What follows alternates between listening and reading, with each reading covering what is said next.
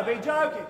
You've got to be joking. Now, whether the Treasurer wished to go there or not, I would forbid him going. Forbid him going to the Senate to account for this unrepresentative swill over there, where the House will come to a political stunt.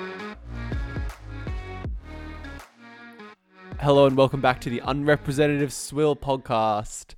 Great to be here, coming at you from our brand new recording studio in the dungeon. Yeah. Well, I think the dungeon's probably a great way of putting it right now because of our quite dungeony setup that we've got running here. It is dank, very dank, I'd say. Yeah, dank. Dank's a great way of putting it, mate. It has, teenage basement vibes. There's a GameCube over there. Yeah. Pretty funny. WrestleMania Yeah. 13 or what? WrestleMania 18, I believe it is. One of the down great there. WrestleManias. Actually, a pretty good WrestleMania. Rock v Hogan. Yeah, classic. Icon v Icon. There's a home gym behind me. Yeah? So you're hitting all the stereotypes, Rob. Oh, absolutely. And, I just want to fit in. That's all I really want, right? Just wants to fit in. Yeah. Well, probably shouldn't have done a politics podcast then. Not very cool, really. Well, somewhat cool, but I think the politics aspect really divides people, Yeah. particularly when you're as understanding of other people's views as you and I, Nick. Oh, well, maybe just you. I might distance myself from that, if that's all right. Mate, you call people stupid No. in debates. No. I've seen you do that before. No, that's never happened. I don't know, mate. Bring the evidence. Rob, you can't... Now we have a podcast. You have responsibility for editorial standards. You can't just throw out claims and not back them up with evidence. Well, why It'll should teach you thinking about journalism. Why should I bring... Actually, as someone that's actually done a comms unit... Yeah, how'd that unit go for you? Uncredited pass, mate. Or what was that? Ungraded pass. But as someone that's actually done a comms unit, mate, I don't think modern journalists even bring journalistic standard anymore. So why the fuck should we? We're better than the rest of the lot, Rob. We have standards. Yeah. All right. Look, if you want to throw us, And I want you to apologize on air. All right, I for that apologize, claim guys. against me. Slanderous claim. Nick, I was actually going to say, maybe in future podcasts we should actually say hi to the guests before we say hi to each other. What do you mean? Well, like you started today with the welcome to the Unrepresentative Swill podcast. Yeah. And I think that's just probably a bit better than just saying hi to each other. Yeah. Well, that's why I do it. Good work, mate. I'm proud of you. Editing on the fly as we go here. We got a really exciting episode as well today. Of course, the huge news last week was that we're going nuclear, baby. Oh, yeah. And we will be covering that in every single aspect of it. Oh, yeah. In depth. We've done a lot of research for this episode, as you can imagine, when talking about nuclear power and complex international relations. So we're really on top of this one. But first, let's go hit some news headlines. Rob, big one, huge one. Yesterday, Christian Porter, the kind of enemy antagonist of the podcast, has resigned to the backbench. How good. Might I say, about time, Christian. Yes, about time. And this comes after something we didn't cover last week, where his legal fees were paid by a blind trust. Yep. And Malcolm Turnbull, one of many on the radio, who was calling out Christian Porter, just saying it's a blatant disregard of ministerial standards and ministerial conduct, that you just accept money from a complete stranger, don't disclose who it is. And Scott Morrison initially said he was seeking advice, and everyone was like, what? This is not the rules, man. And then on Sunday, he grew a backbone, and Christian Porter's now gone. Yeah. Fantastic. Still running for the Labour Party, the Liberal Party at the next federal election, right? I don't know. People think he might not recontest his seat. I think it remains to be seen. Okay. Because you'd think he has no future career now. Well, he still represents the lovely people of Pearce. And he was facing, I think, quite a strong challenge within Pearce. Independent, right? From memory? I think at pre-selection as well, and No. potentially. Not at pre-selection. No one at pre-selection challenged Christian Porter. Really? Yeah. Wow. That's pretty crazy. So good. Great. Awesome. But I wonder if he'll recontest his seat now, because these guys don't like to just hang around as backbenchers for ages. These guys in particular, those super ambitious guys that, at one point had dreams of becoming prime minister. Yeah, touted as future prime minister by who knows what moron. Yeah, I think his own father called him that, actually. Yeah, it makes sense. Bad luck, Christian. It's just so good to see, as we've detailed before on this podcast, that guy's reputation in high school, as it came to light, at law school as well at UWA. It feels like some kind of divine worldly justice that this guy's career gets ripped down. Absolutely. I don't like to bathe in the glory of other people's failures, but this one feels good. It does feel really good. And it's like one kind of good mark on ScoMo's record that finally, the rape allegation, that you just get moved to another portfolio. But this blind trust deal is one step too many, and it was the straw that broke the camel's back. Yeah. So, obviously, this doesn't reflect well on ScoMo, but at least there is some shred of ministerial accountability left. Yeah, great to see from you, Scott. One thing I do want to say is, I love the Liberal Party, how increasingly in the last last year or two, with the quits of, Craig Kelly and now Porter, how they've had to be like, he's still going to run, he's still representing the Liberal Party because of that piss poor majority now.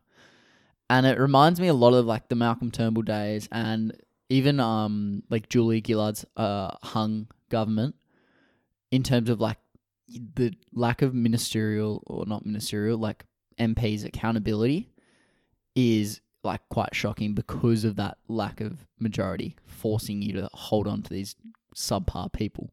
Yeah, and you're seeing the same thing with George Christensen now as well. Yeah, good point. A very anti-lockdown, anti-vaccine, and the members of his party kind of have to toe the line and just be like, well, I don't agree, but they're his views. Yeah, no, well, he's still going to be a member of our party. Yeah. So, yeah. Speaking of Julia Gillard, Rob, a very interesting, I've yet to watch it, film about Julia Gillard released on SBS last week, documentary covering the incredible sexism that she was subject to while she was Prime Minister. And I think it's just something everyone should really reflect on, because it was horrible at the time, by standards at the time, and in the context that's developed since then, even worse. Yeah, absolutely. Couldn't agree more, Nick. Do you know where the allegations were laid, if you know what I mean?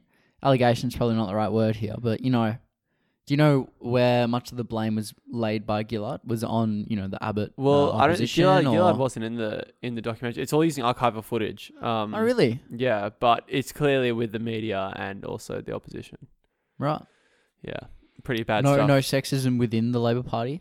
Probably. But, obviously it's a political party, so there's going to be some. Yeah. But, I think they just wanted to hang on to their shreds of the minority government. But, it's such a successful government in so many ways as well. The things they did, the NDIS, the price on carbon, among others. Yeah, fantastic, Nick. It's a shame. It's a real shame. It's a real shame. But everyone should go watch that if you have time. I will be doing that this week. Very excited about that. When you finish your assignments, though, right? Yeah, when I finish my assignments. Which will be next century or so. Speaking of anti-lockdown protests as well, huge ones in Melbourne that we saw over the weekend. Massive ones. Quite a intense police presence as well. Yeah. I saw 3 police officers ended up in hospital with like broken arms and like stuff like that. Yeah, I saw some footage. There were fights breaking out. The Melbourne government as well actually shut down the public transport system. Yeah. To try and break up or prevent the protesters from attending. So clearly this is becoming a bit of a bigger deal. Yeah, it was really interesting to see. Do you see the video of like the protesters like breaking through a police barricade and Yeah. storming through. Yeah, bizarre. That's What- pretty nuts. So on the back of these protests, I'm guessing lockdown's been lifted, right? Yeah. Yeah. Really successful protests. So funny you say that. Dan Andrews has said yesterday at this that he released the kind of roadmap out of lockdown for Victoria, and by October they will lift most restrictions, which is very interesting. And Sydney is obviously doing a similar thing now moving forward, and they still recording high numbers of COVID cases. I think it was just a touch over 1,000 cases yesterday. Yeah, so obviously not as high. They've kind of gone downwards a little bit. Yeah, they seem to be tracking in around that low 1,000 mark rather than the mid 1,000 mark. Yeah, but you cannot keep these lockdowns going on. It's not a long-term strategy. Yeah, I do agree with that, Nick. But I still think 70% is not enough. I don't think they have a choice really. I think they have to. I don't know, man. At 70%, like the Doherty Institute says, like cases will go down at 70% with a lockdown, right? Yeah. And they've interpreted that as you can open up at 70%.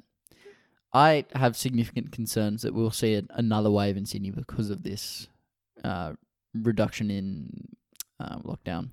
But the people who will die, people will die. Yeah. Death is just so taboo in our society, and the way governments deal with it as well. As we've said before, one of the weaknesses of democracy, they can't deal with that really. But the people who will die will be very old, unvaccinated people. Yeah. And people have had so long to get the vaccine, right? But do you think you should punish people for like en masse for not vaccinating? Well, all these things are just value judgments, judgment calls, like cost benefit analysis. At the end of the day, as a government, you look at the economic effects of lockdowns on people's mental health. Yeah. And there's of course those correlations we talked about last year, where every percentage rise in unemployment leads to X many suicides. Yeah. So there's all kinds of things to consider, but yeah. No, I think that's a pretty good point and a nuanced point you've made there, Nick. However, I don't know. I'm still not convinced, and I would like to be proved wrong in this one. And I encourage any New South Wales listeners to get vaxxed if you haven't. Yeah, and because you won't last in a non-lockdown world. And we'll see how it unfolds as well, New South Wales. Yeah, as it evolves. It's nice to watch from our little cave. Yeah, in two ways. It is. We are literally in a cave, and also WA is a cave. Yep. But Rob, let's move on to the big news story last week. Dominated. Everyone got really riled up about this one. Massive. I think it's just because it was non-COVID. Yeah. And another great thing was like, as a little political, international relation guys that we are, a lot of people were interested to see what we had to say about it. And that's at a great parties feeling. And stuff. And gee, it's nice to be wanted. It's nice. It's nice for people to care about me. Yeah, it is. It makes me feel warm and fuzzy inside. I'll give a little bit of context just so we're all on the same page. We had an existing deal with the French government where they were going to build us an indeterminate number of subs. $90 billion deal.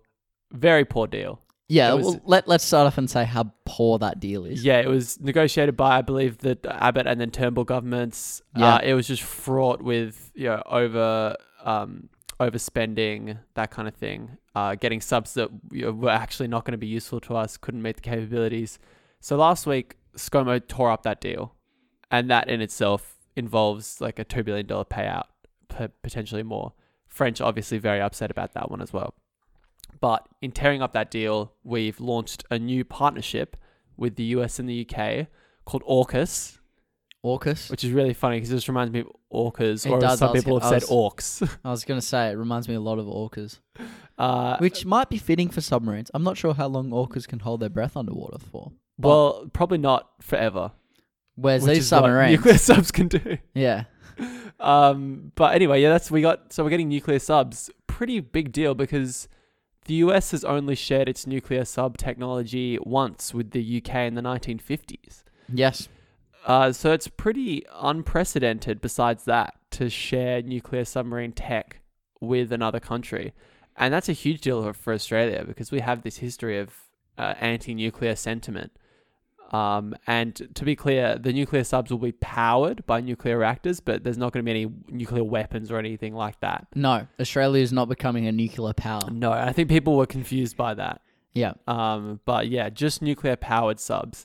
And they have a lot of advantages compared to the submarines we're going to get by the French. I think with diesel powered, they can basically stay underwater forever. Yep. They have, can go much further and that kind of stuff. Way more useful in the event of a kind of sea war, Yeah, absolutely. So it seems like a good thing that we've got these better submarines. Don't know how much it's going to cost as well. Yeah, Don't know that yet. don't know the costs, but that's all right. That you can't put a cost on freedom, Nick. Why don't And that's what we're fighting for here, right? Well, why don't I start by asking you, Rob? Was it the right idea to tear up this deal with the French government, this bad deal, because the French are pissed? Yeah, the French are pissed. I think it's as with a lot of things in international relations, you can look at it two ways, and it really depends on how much you think the China threat is, and how much you want Australia to continue to trade with China. I think you probably should have just stuck down the line because the Chinese are pissed about this. They are, yeah. And it's going to ruin our trade relationships if they aren't already ruined. Yeah, controversially, I think this is probably a good deal. The nuclear deal, it's, I think, better than the French deal. Oh, no, absolutely. I 100% agree with the fact that, looking at each deal individually, the nuclear one's better. But to break a contract... Well, even breaking the contract, it kind of reminds me of the situation in Afghanistan, weirdly, for the US government. Because, everyone knew it was a bad situation, but it was the fault of a previous government, right? Yeah. And then Biden was like, I'm going to just cut and run and take the fall for a lot of this. But then, I'm going to get us out of there. Yeah. Kind of a similar thing here. Well, I think to kind of take it out a little bit, the retreat from Afghanistan and this nuclear deal within a month really shows where the US's interest is. I think, a few weeks back we said, is the war on terror basically over, or that era over? I think this all but confirms it, Nick, to be honest. Yeah, the war on terror and all those other things that it meant besides just the fact that terrorists exist. Yeah. I'm not saying Definitely. terrorists don't exist anymore. Let me say that. Yeah. But I think there's clearly a pivot to China in terms of all US foreign policy. And that's depending on what you think about the US and China as well. A good or a bad thing for us because we are now one of the US's most important allies. Certainly. And this is a clear escalation in our relationship with China. As many as a few years ago, they were still running the line, our government, of we don't have to pick a side, we can stay out of this, basically. I think that's all ideas of that have been thrown out, really. Yeah, absolutely over now. Do you think there's any potential repercussions from China in terms of more than harsh words, Rob? Any kind of economic sanctions, trade barriers? Well, I think you'll see something similar to what happened last year in terms of, we'll see some meat tariffs or barley tariffs or wine tariffs. Yeah, I think there's not much more stuff they can do. So they've all done that already. Yeah. I like education as well. They've kind of, I think they're dissuading Chinese students to go to Australia, and that's obviously one of our huge exports is university education. Not much more they can do because they do rely on our iron ore a lot. Yeah, they can't get rid of that. They can't cut iron ore ties. Not yet, anyway. Not yet. Yeah, not yet. So, and we're happy to keep selling them that as well. So, but things aren't going to get better, certainly in the trade sphere. No, and that's going to be a huge problem for Australia going forward in the long term. And I think the US has put a fair few contingency plans into decoupling their trade relationship with China, whereas because of our government's lack of understanding of how these deals will affect our trade relationship with China, I think we haven't even begun to decouple in terms of our personal trade relationship with China. Yeah, well, I don't even know what decoupling would look like, That's the That's the problem with the free market, isn't it? Yeah. Like, what would we do without iron ore? Well, like, surely someone would want it. I don't know, man. Maybe I feel like if someone wanted it, we would be doing that already. Twiggy Forrest would be doing that already. Yeah, that's a good point.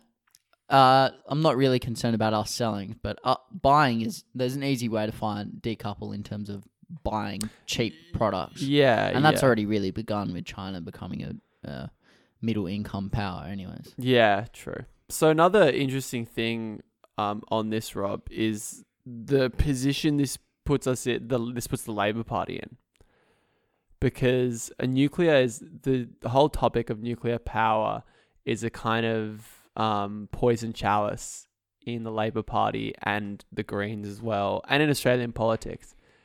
It was kind of decided that we wouldn't pursue any kind of nuclear power. There's all kind of fear-mongering around the safety issues in that. And now Labor have said they're on board with the deal in principle. The Greens have come out very strongly against it. In principle. Will this alienate the Labor base? Because I think not only was this a strategic, looking forward 10 years kind of move from Scott Morrison, this was a political choice, because this puts Labor in the corner very effectively, I think. Because they either have to say yes and have that potential of alienating their base, or this becomes another scare campaign, way to securitize an issue, and Labor's very weak on that. Yeah. Well, Labor's, beta on all security issues. That's why, security talks, right? I think the Liberal Party's been in power for 70% of the time in Australian history. Because, security talks. That's what people fear most, is their security. They don't fucking care about workers' rights.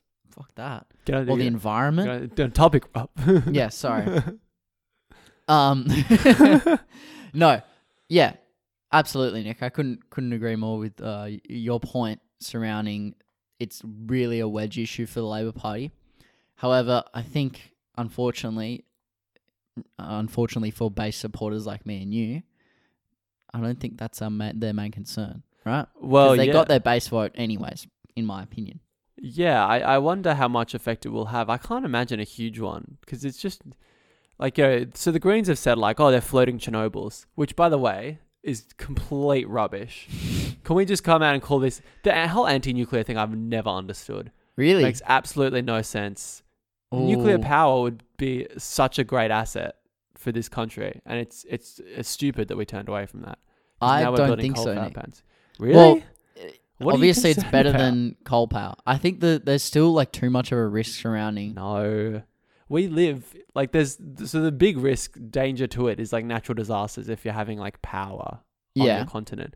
Australia is not near any fault lines. We don't have any hurricanes or anything like that. Yeah, but we get floods constantly, mate. No, there's no floods in central Australia where you could build it.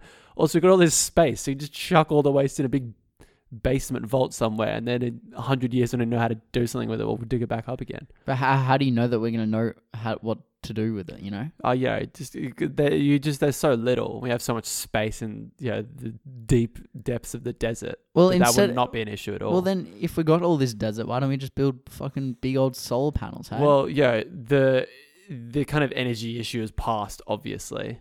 I think nuclear power would have been a great investment 30 years ago, 20 years ago, but yeah, we can't say that now. But the idea that nuclear powered subs would be unsafe is complete rubbish, I think.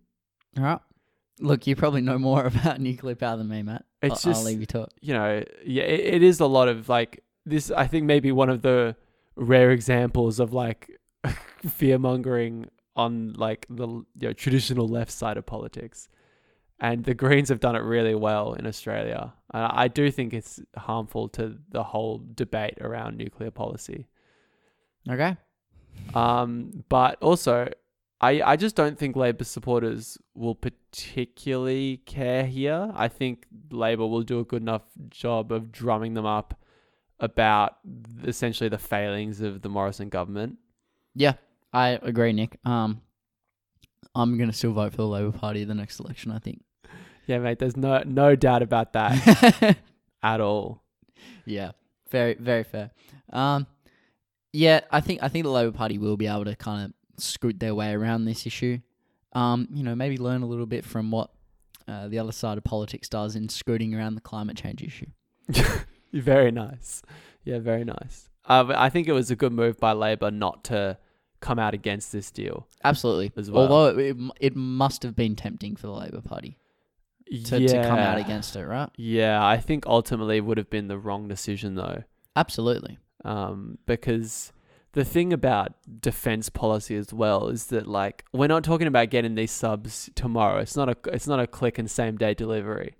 These subs will take a decade to build, kind of thing. Do you know if Amazon are doing any subs anytime soon though? Yeah, but they're manufactured in China, so I don't know if we should do that. Yeah, fair. So this is a 10-year kind of outlook, so super long term. Yeah. Who knows what'll be happening in 10 years. I sure don't. So yeah, I think as a opposition, you have to ensure there's some kind of continuity with defense policy when it necessarily needs to extend for 10 years. Yeah, absolutely. Unless you can easily change it. The one concern is, like, with defense policy, it's Labor's big weakness, I think. Like, I think that's the key reason why Howard was so popular post 9/11 and stuff.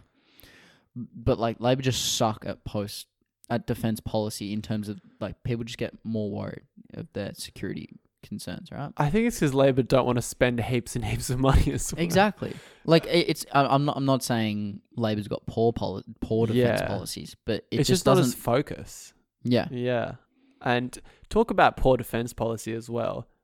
If we haven't highlighted it already, this submarine deal has been ridiculous, and we've wasted so much money already. The French deal. Yeah. Oh my God. Just look at the history of submarine purchasing in our country. If people don't know this has been like this for decades and decades. The ones we have now, I think we have a few Dusty Collins class submarines lying around from the 80s, from the Hawke era. And those bloody things, apparently their periscopes don't work. I think they can't turn right. Which is full left, Matt. Yeah, basically all of the capabilities we needed were not delivered. I think they were built in Japan. Awesome. But yeah, we've had all kinds of submarine deals over the past, and they've all been a disaster.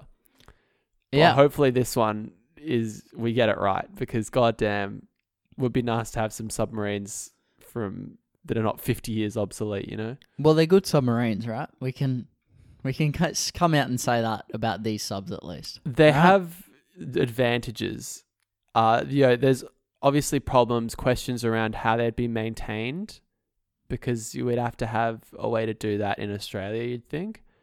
We also have to be able to buy fuel off the US and the UK, and that people have said that makes us dependent on the US and the UK going forward into the future, which is something we've been locked into, really. Yeah, I'm not that worried about being dependent on those two nations. Yeah, Hugh White, I think, and he's like a big defense policy guru from ANU, written a few books. Bit of a moron, in my opinion. Written a couple of books. He was very against this idea of being dependent on them.